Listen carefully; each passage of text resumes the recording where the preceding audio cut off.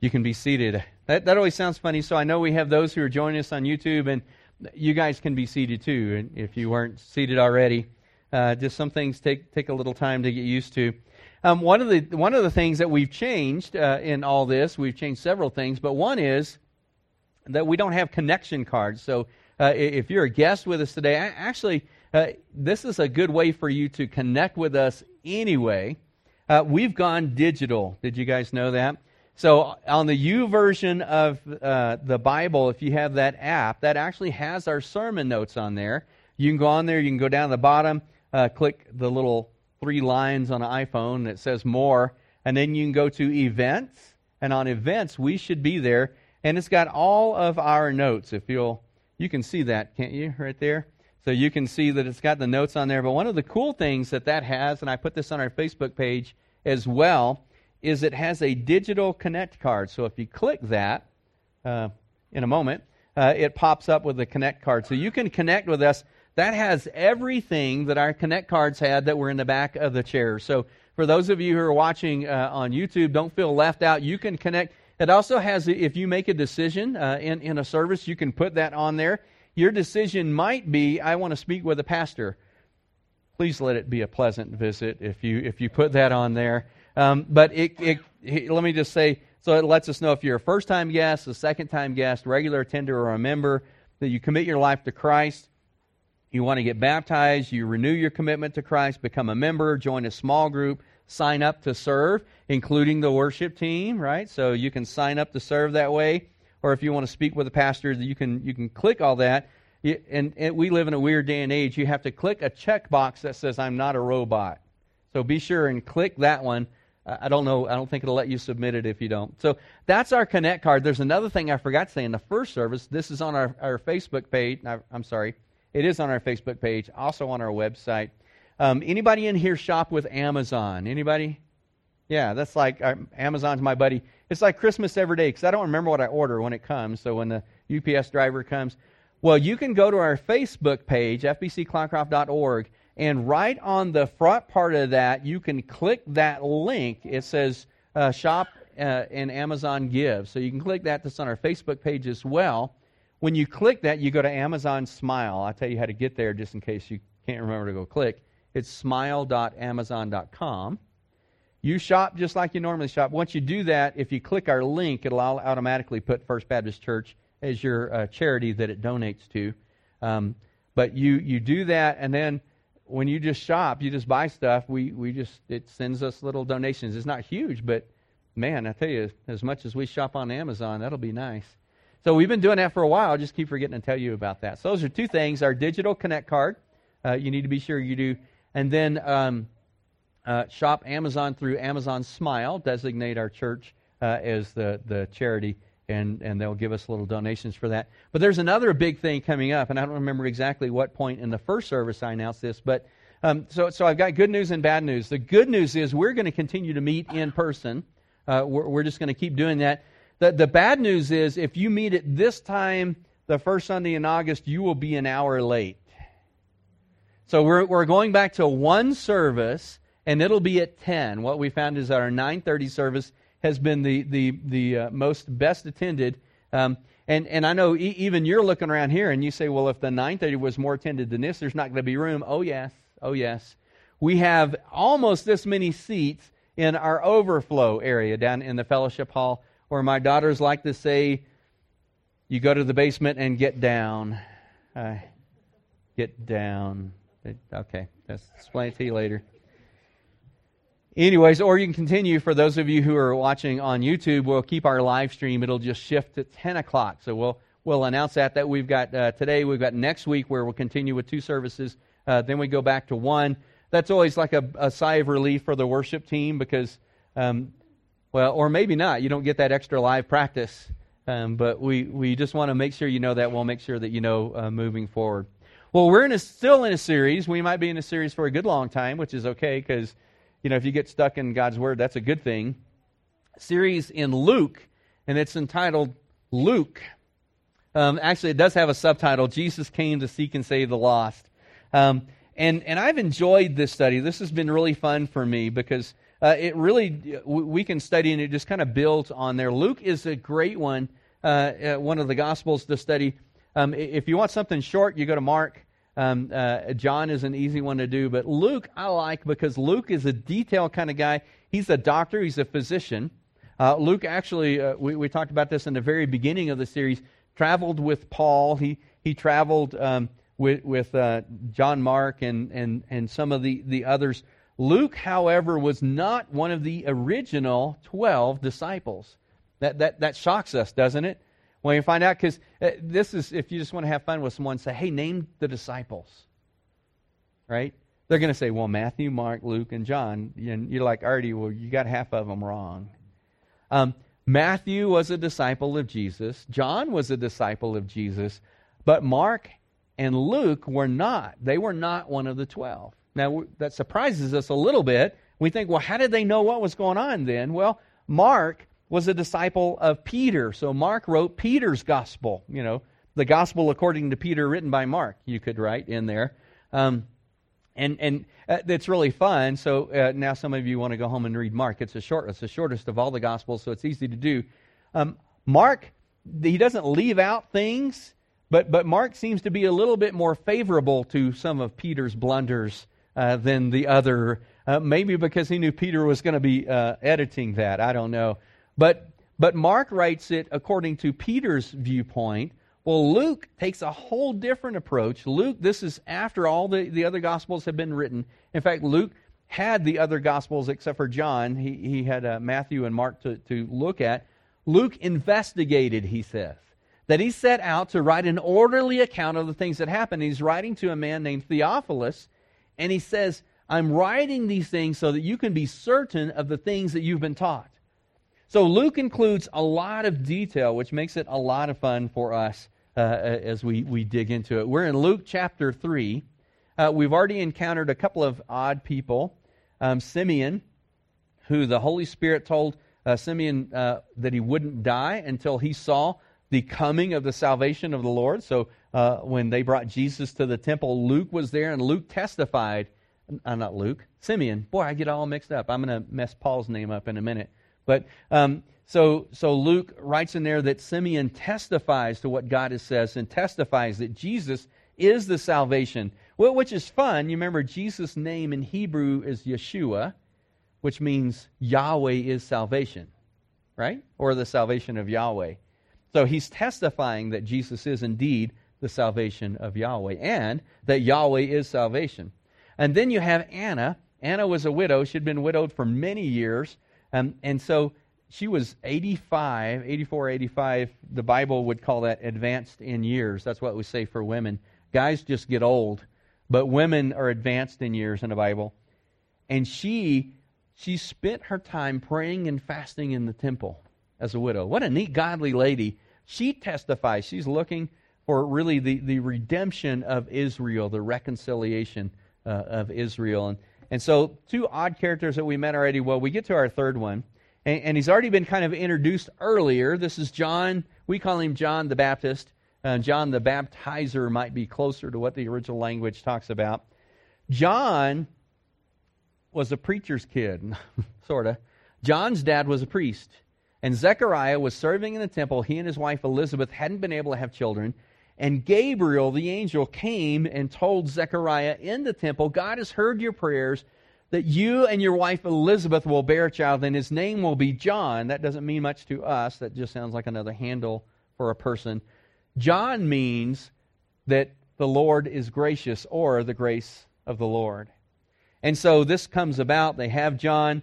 It's amazing, just the John's birth. Zechariah, don't ever ask God for a sign, by the way. I'm just saying, I wouldn't ask God for a sign.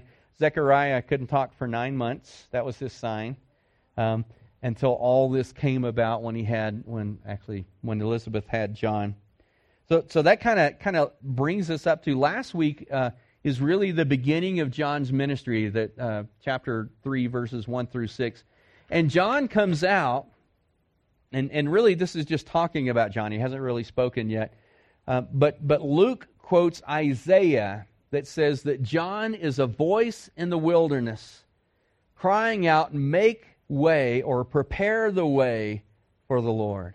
And we talked about how sometimes we think sharing the gospel is like the whole thing, that when we share the gospel that people come to faith in Christ. And last week we talked about how really there are kind of three parts to that, or three activities that happen in sharing the gospel. One of them is planting the seed, that sometimes when you share the gospel, you're planting a seed in somebody's life. And that may or may not come to fruition. Usually not, if it's the first one. Anybody have a garden? Anybody do that? You plant a seed and you get a banana that day, right? That's the way that works. No. So you plant the seed. Then Paul talks about that. Paul says, I planted, and then it gets to the second one. He said, Apollos watered. We call it cultivating. Sometimes when we're sharing the gospel, we're cultivating that seed that's been planted. And that takes a long time sometimes. Zechariah, I'm sure, was counting the months, as he couldn't speak for 9 months before John was born. And I know Hope planted some seeds, and it's been a couple of months now, right? And they're like 1.5 inches tall. Wow. You know why they're called forget-me-nots? Yeah, don't forget to water them. That's what it is. So we know that sometimes cultivating the seeds and sharing the gospel takes a long time. We know for some years. And then there's the final one. Jesus talks about, he said, there's still 4 months yet, and then the harvest, but I tell you that the fields are ripe now for harvest. And so the fourth or the third part of that is reaping, where we actually get to see people come to faith in Christ. And I mentioned it last week, sometimes we feel like we're a voice in the wilderness as we share the gospel. That's just kind of the way we feel. We share, and we don't know if we're planting the seeds or cultivating the seeds. And sometimes God allows us to reap a harvest, and that's great. Well, today we're going to look at John chapter 3, verses 7 through 14. And this is where John really begins his ministry. John is a really interesting character, okay? It doesn't tell us in Luke, but we know from the other Gospels that John ate locust and wild honey. Now, there was a guy who tried to convince me one time. Now, you see, in that part of the country, there's a plant called a locust, and that's what it's talking about. And I'm like, no, I think the point of this is this guy's weird. John was an odd character. He didn't preach. His ministry wasn't in the center of town. His ministry was out in the wilderness. I don't know if that was by choice or he just had to go there, but it was out in the wilderness. Anybody here had the privilege of going through Bug Scuffle yet? Anybody? Oh my, you guys have not lived. John's been there, I know, because John was a sheriff's deputy here, and he got to go all kinds of places. Bug Scuffle, if you go to, don't do this if it's raining or if there's snow or some guy like John. That's why John was there. He had to go get somebody. But go down the high roads and go on West Side Road. Keep going on West Side Road, and at some point you'll go through Bug Scuffle. You'll end up near Tiburon a couple of days later. But John was preaching in the wilderness. And, so for our context, John went out to Bug Scuffle or somewhere. He's out a ways. In order to get to hear him, you had to travel. He wasn't in the center of town. He wasn't the main attraction. He was weird. He ate locusts and wild honey. Some of you are going to skip lunch now, right? And he had a camel hair coat, not a sports jacket, not a blazer, but he had a tunic made out of camel hair, and he had this belt. This is a weird guy, okay? And people went out. Let's just go ahead and read. This is verse 7 of Luke chapter 3. He said, therefore, this is John, he said, therefore, to the crowds that came out to be baptized by him. By the way, he was a really smooth talker, John was. He just had this winsome way. I mean, people just loved to hear him speak. I'm teasing because you'll see what he says. He said to the crowds that came out to be baptized by him, "You brood of vipers, who warned you to flee from the wrath to come?" Basically, he says, "You snakes? What? Who went to go beat the bushes to drive you guys out, to get you guys to come here? Who warned you?" You'll see in here, John was a harsh kind of guy, and yet God used that. I think God uses us in lots of different ways, in all of our different personalities and the way that we speak. Some people are just a lot more brazen than others, and sometimes that's what it takes to get through to the hearts of people. Not all the time. I wouldn't recommend this. Don't go out down Burrow Street and poke your head in the store and say, "You brood of vipers." Don't do that. All right? Here's what he says, verse 8, and this is really kind of, I'll say this and then I'll give you the big idea, because I always forget to do that before I start. Verse 8 says this, "Bear fruits in keeping with repentance." So what he's saying is, you guys are coming out. Okay, I don't know who warned you, but you're coming out. But listen, I expect there to be some change. And so here's the big idea for today. That, I got to make sure I get it right. Once I say something once, it just kind of slips. So when you're changed on the inside, it will show on the outside. So you get that? Here's what John is saying to them. Bear fruits in keeping with repentance. He's saying, look, if you're changed on the inside, it will show on the outside. That's what he's telling them. And so he goes on. He really begins now to bring it to bear. He said, "And do not begin to say to yourselves, we are children," or we have, boy, there are a couple different ways to say this. Do not say to yourselves, "We have Abraham as our father." What he's saying is, guys, don't think because you are Jews, that you're Israel, you're the nation of Israel, that you've got it made, that you're just in because Abraham is your father. And then he says something really kind of fun. He's poking fun at them. We could do this here because we have lots of rocks. He says, "For I tell you, God is able, even from these stones, to raise up children for Abraham."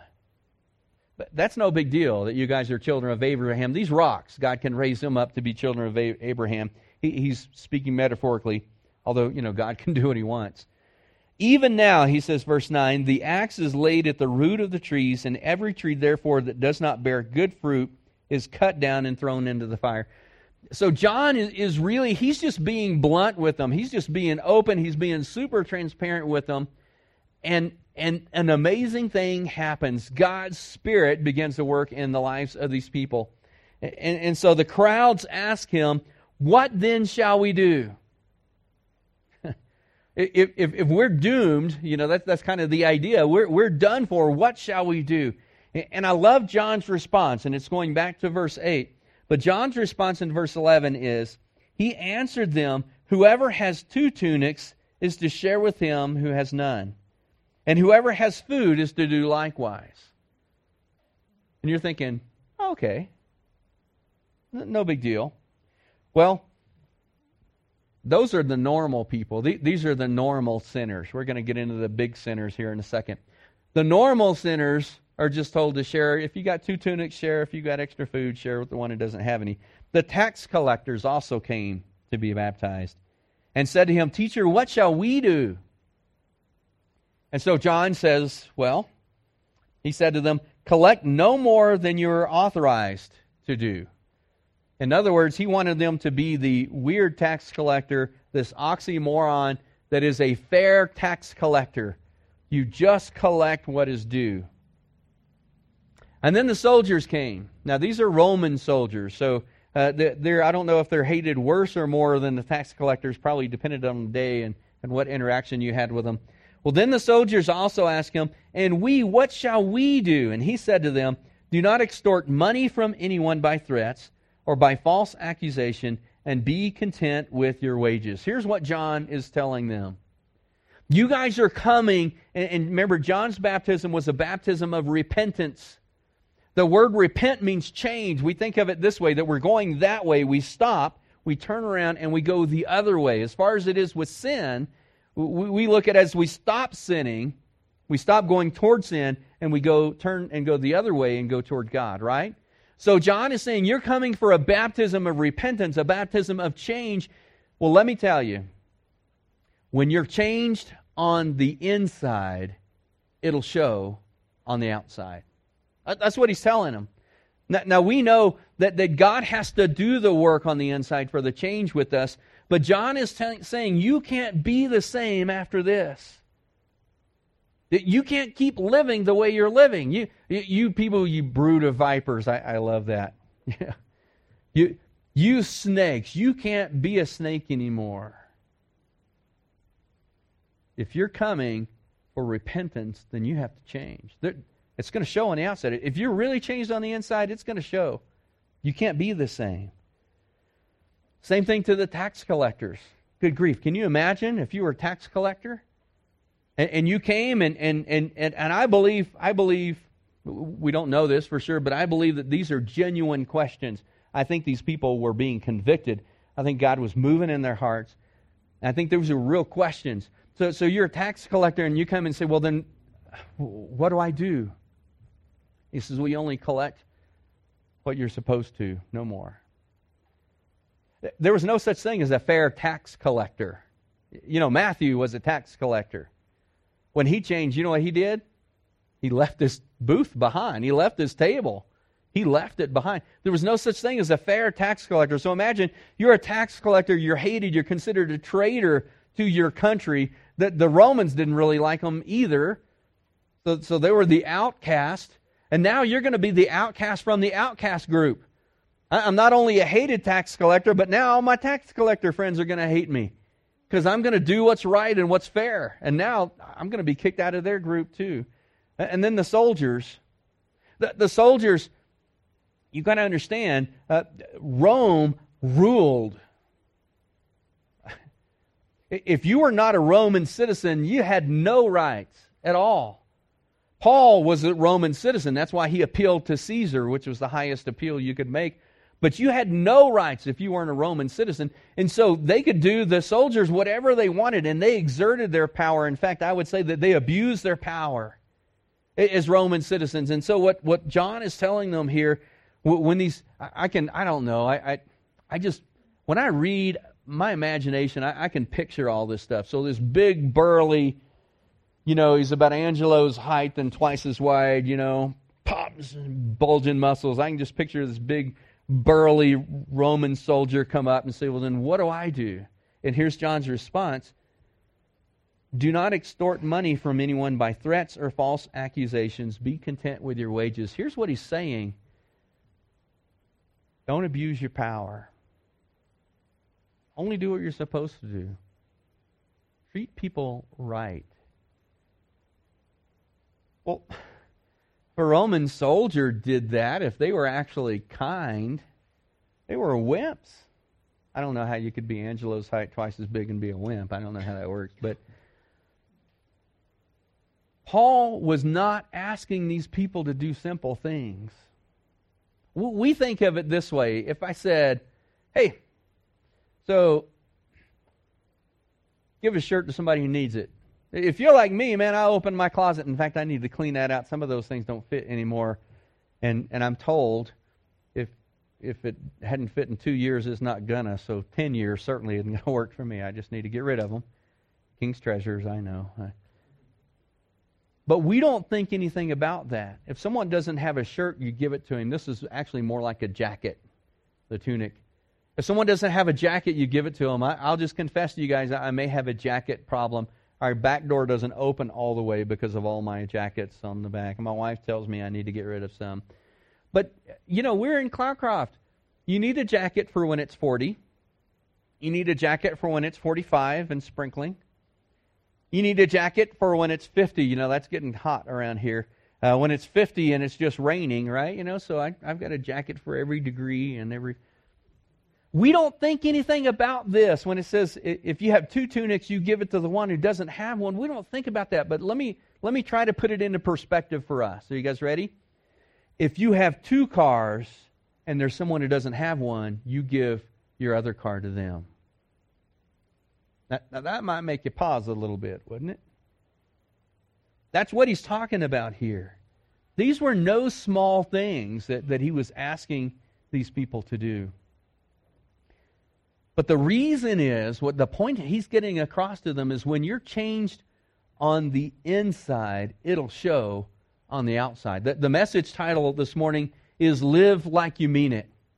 And I think that's really what John the Baptist was trying to get across to them. Guys, They say, what do we do? So if we're doing what you say and we're going to repent, what do we do? I think John is saying to them, you guys need to live like you mean it. Because if you're changed on the inside, it's going to show on the outside. So what does that mean for us as believers? What does that mean? What should we expect for that to be? Well, let's go to Galatians chapter 5, verse 22 and 23. You know these as the fruit of the Spirit. Now let me clarify something really quickly. It's not the fruits of the Spirit. I know you might have learned a song to help you memorize some of these, and the banana of joy, or I don't know, whatever.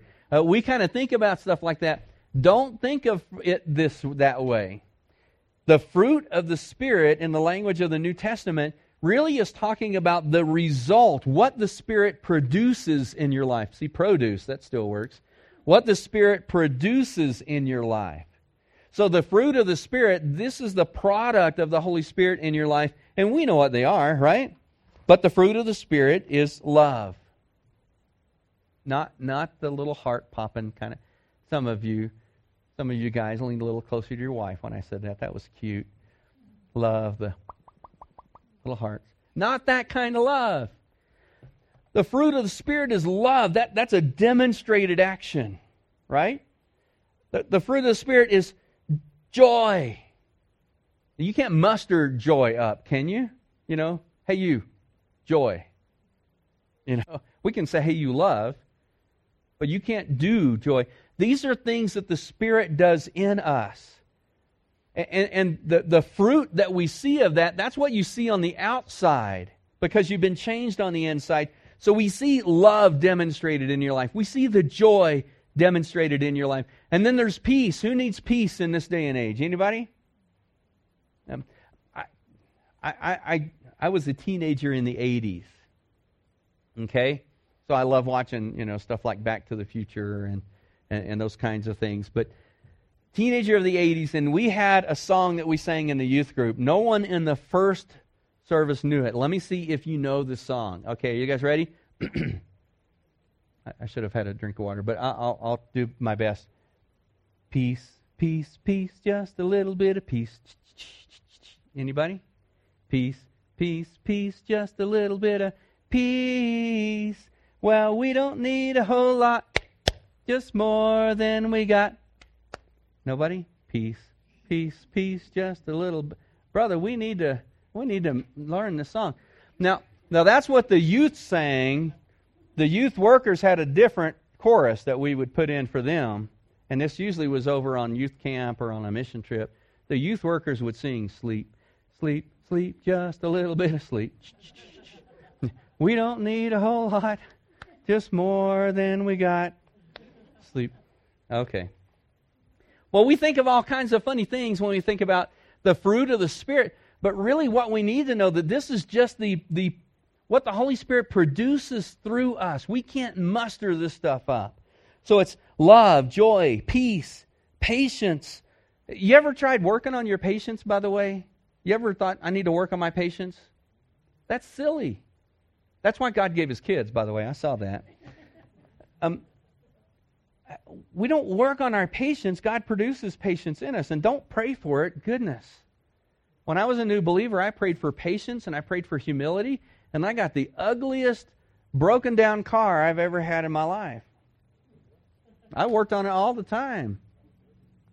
In fact, I was trying to be cool. I took a girl out on a date, and the first service didn't get this. This is your bonus for coming to second service. I took a girl out on a date, and I walk over to her side, and I opened the door, and she was so impressed. And I said, no, I'm sorry, my door won't open. I'm going to have to scoot across the seat. That's embarrassing. We don't work up patience. The Holy Spirit produces patience in us. Goodness, faithfulness, gentleness, self-control.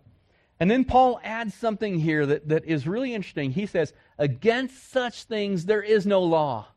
What he's saying is, look, what the Holy Spirit does in your life, it's going to be winsome to people. There's no law against this. And in fact, I should have checked between, but I believe it was Pliny the Younger This is in the days of Nero, and so great persecution in the church, and he was supposed to help catch these Christians. We want to get them, and they were being thrown in prison and stuff like that, and far worse. And so Pliny writes to the emperor at the time, and I'm just going to paraphrase this big time, but he writes something like this. So you told us to investigate these Christians, and this is what we found. They gather together each week and sing praises to their God. And they make oaths not to defraud anyone, not to steal, not to commit adultery. The implication is, I'm not sure what we're supposed to arrest them for. These might be the best citizens we have. And what Paul is talking about here is that the Holy Spirit produces in our life the fruit of the Spirit. So if we're changed on the inside, it'll show on the outside. And how it's going to show is this way: the love, joy, peace, patience, kindness, goodness, gentleness, faithfulness, self-control.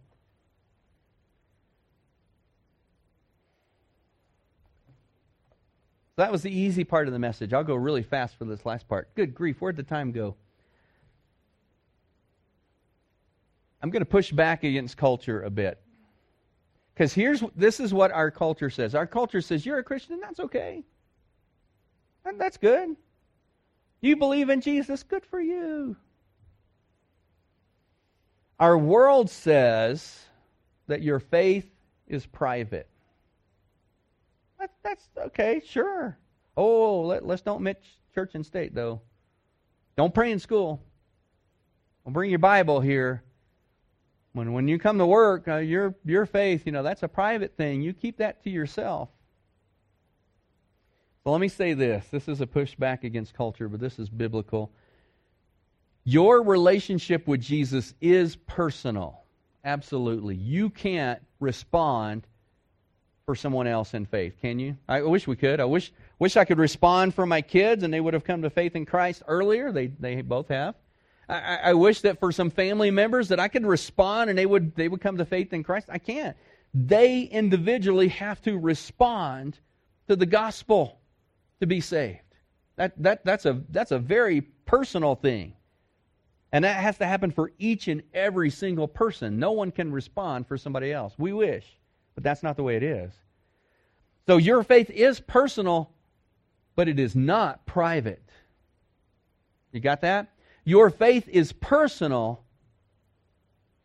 Your relationship with Jesus is personal, but it's not private. Never was it mentioned to be private. In fact, we're called, Jesus gives us what we call the Great Commission, to go and make disciples of all the world, baptizing them in the name of the Father, the Son, and the Holy Spirit, teaching them to do all that I've commanded you. Acts 1:8 says, Jesus says, and you'll receive the Holy Spirit, and you'll go out from here, and you'll be my witnesses in Jerusalem, Judea, Samaria, to the ends of the earth. That's why we're here, is to share the gospel with people. The world says you keep it to yourself. But the Bible says the reason that we're here is because we're supposed to share it with others. Your relationship with Jesus is personal, but it's not private. And this is where it gets a little bit hard for us, because we get a lot of pushback from our world in this. But what John is telling the people who came to him, what God is saying to us through his word is, if you're changed on the inside, it will show on the outside. You're not changed on the inside to keep it on the inside, but you're changed on the inside, and it shows on the outside. The woman who was caught in adultery, Jesus didn't condemn her, but he says, neither do I condemn you, but go and sin no more. What he's saying is, your life is changed. No one comes to faith in Christ and stays the same. The woman that was at the well, one of the funniest stories in the Bible, I think, because she was a woman of ill repute. You know that, right? And it says she went into town, and this was her testimony. This is her witnessing technique. Are you ready? I met a guy who told me everything I've ever done. Implication is with you and with you. Isn't that funny? That's funny. And the whole town turned out to see this guy. Her faith was not private. Never do we see that in Scripture. So what does that mean for us? How do we translate that into our lives as a church, as individual believers?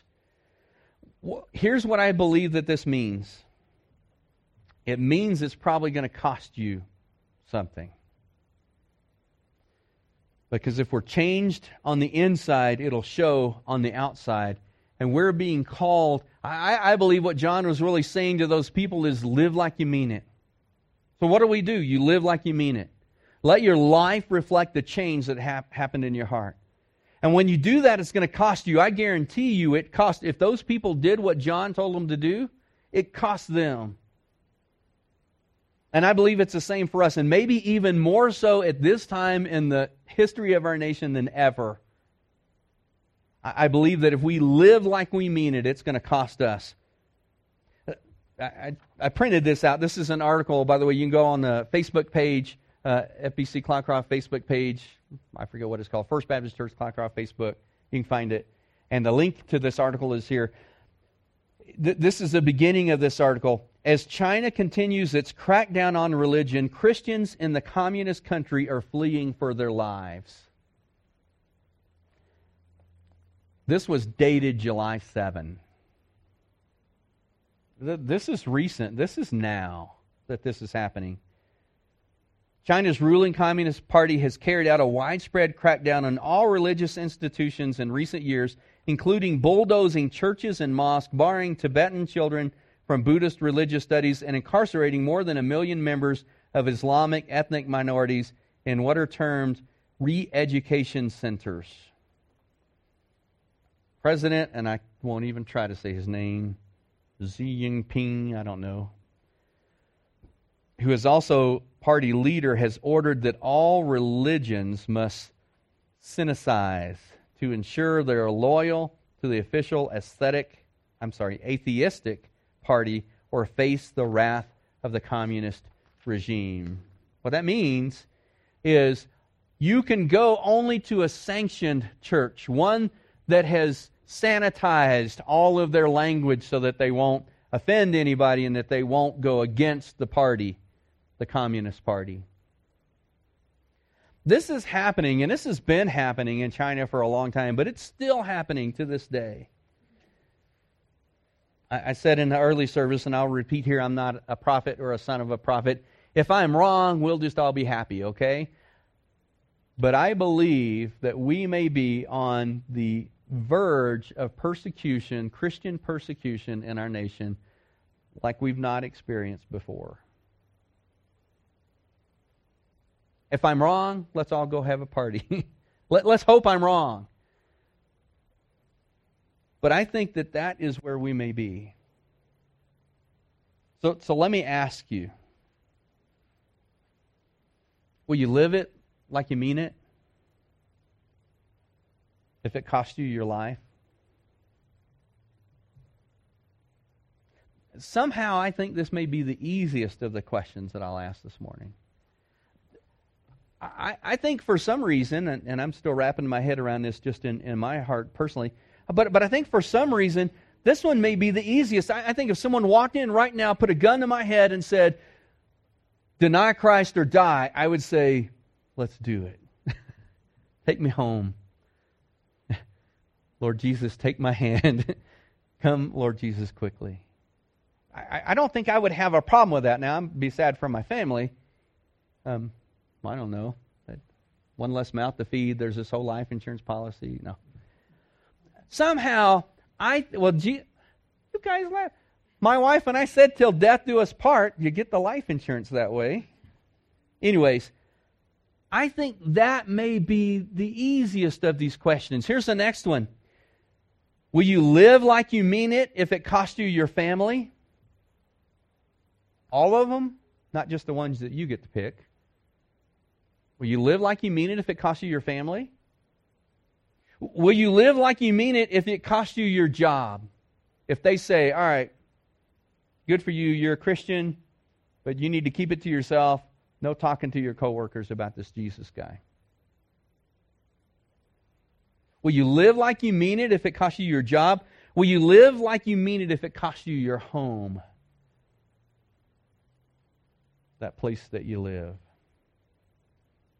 Will you live like you mean it if it costs you your friends? Somehow that seems to get harder for me as I read through that list. I mean, friends, gosh, that's where I live, right? I mean, not my home, but will you live like you mean it, even if it costs you your friends?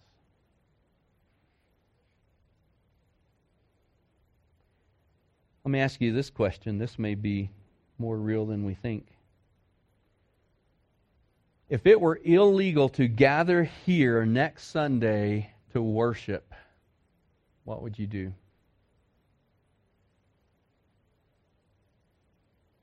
If next week what we're doing right now were illegal, what would you do? Now, let me say again, for those who are live streaming at home because you have health concerns, I'm not talking about that at all.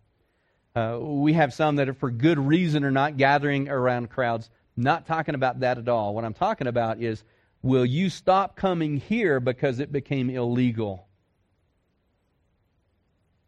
And we're, we first, we go and think, that'll never happen in the United States. Are you kidding me? Do you know it already has? There was a period of time where what we're doing right now was, at least in some sense, illegal. What will you do?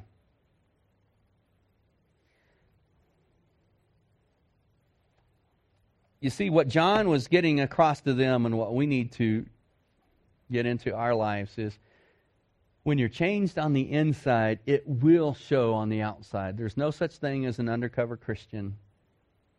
I can't find any example in Scripture where someone comes to faith in Christ and everything just goes right along like it was. I mean, gosh, the disciples are prime examples. James and John, Peter and Andrew left their businesses. Same with Matthew. He was a tax collector. He left his... They left their homes. They left their families. They left everything to follow Christ. When you're changed on the inside, it shows on the outside. It just does. But let me challenge you this morning. Are you willing to commit today to God to live like you mean it? Whatever the cost. Are you willing to commit to that? Up until now in the United States of America, this probably wouldn't have cost us a whole lot. Maybe some friends. If you've ever dared go door to door, you ever done that? Knocking door to door and sharing Christ door to door with people, that's always what we think of when we think of evangelism. If you've ever dared to do that, whether in the U.S. or on a mission trip somewhere else, probably the worst that's happened is somebody was rude to you. Somebody hurt your feelings. Today in China, there are people who are fleeing for their lives. Will you live like you mean it no matter what the cost? I pray that your answer is yes. I'm going to pray for us, and when I do, here's the response that I want you to make to the Lord, that you just honestly come before the Lord and say, God, I want to live like I mean it. I want you to change me on the inside, but I want that change to show on the outside. And God, I'm willing to pay the cost. Let's pray. Father, Lord, what a hard message sometimes for us to hear. And yet, that's really the message that you gave to those who would follow you. You said, if you want to be my disciple, you have to be willing to lay down your life, take up your cross, and follow me. So, Father, I pray today that you would give us the courage and the boldness to do that. Lord, if there's someone here today or someone who's watching Lord, on the live stream, who's never come to the place where they've given their life to Christ, they've trusted in Him as Lord and Savior, that today would be the day. Holy Spirit, just draw them to You. God, for many more of us, this is something we almost just have to do every day. We have to lay down our lives and take up the cross. That means that we're willing to follow You even to death. And somehow, Lord, that seems to be easier for us than to be willing to lose some friends because of our walk with You. God, would You help us to live like we mean it? Would You change us on the inside, and Lord, let that change show on the outside to all around, not for our sake, but for Your honor and for Your glory, and so that people would come to faith in Christ. For it's in His name we pray. Amen.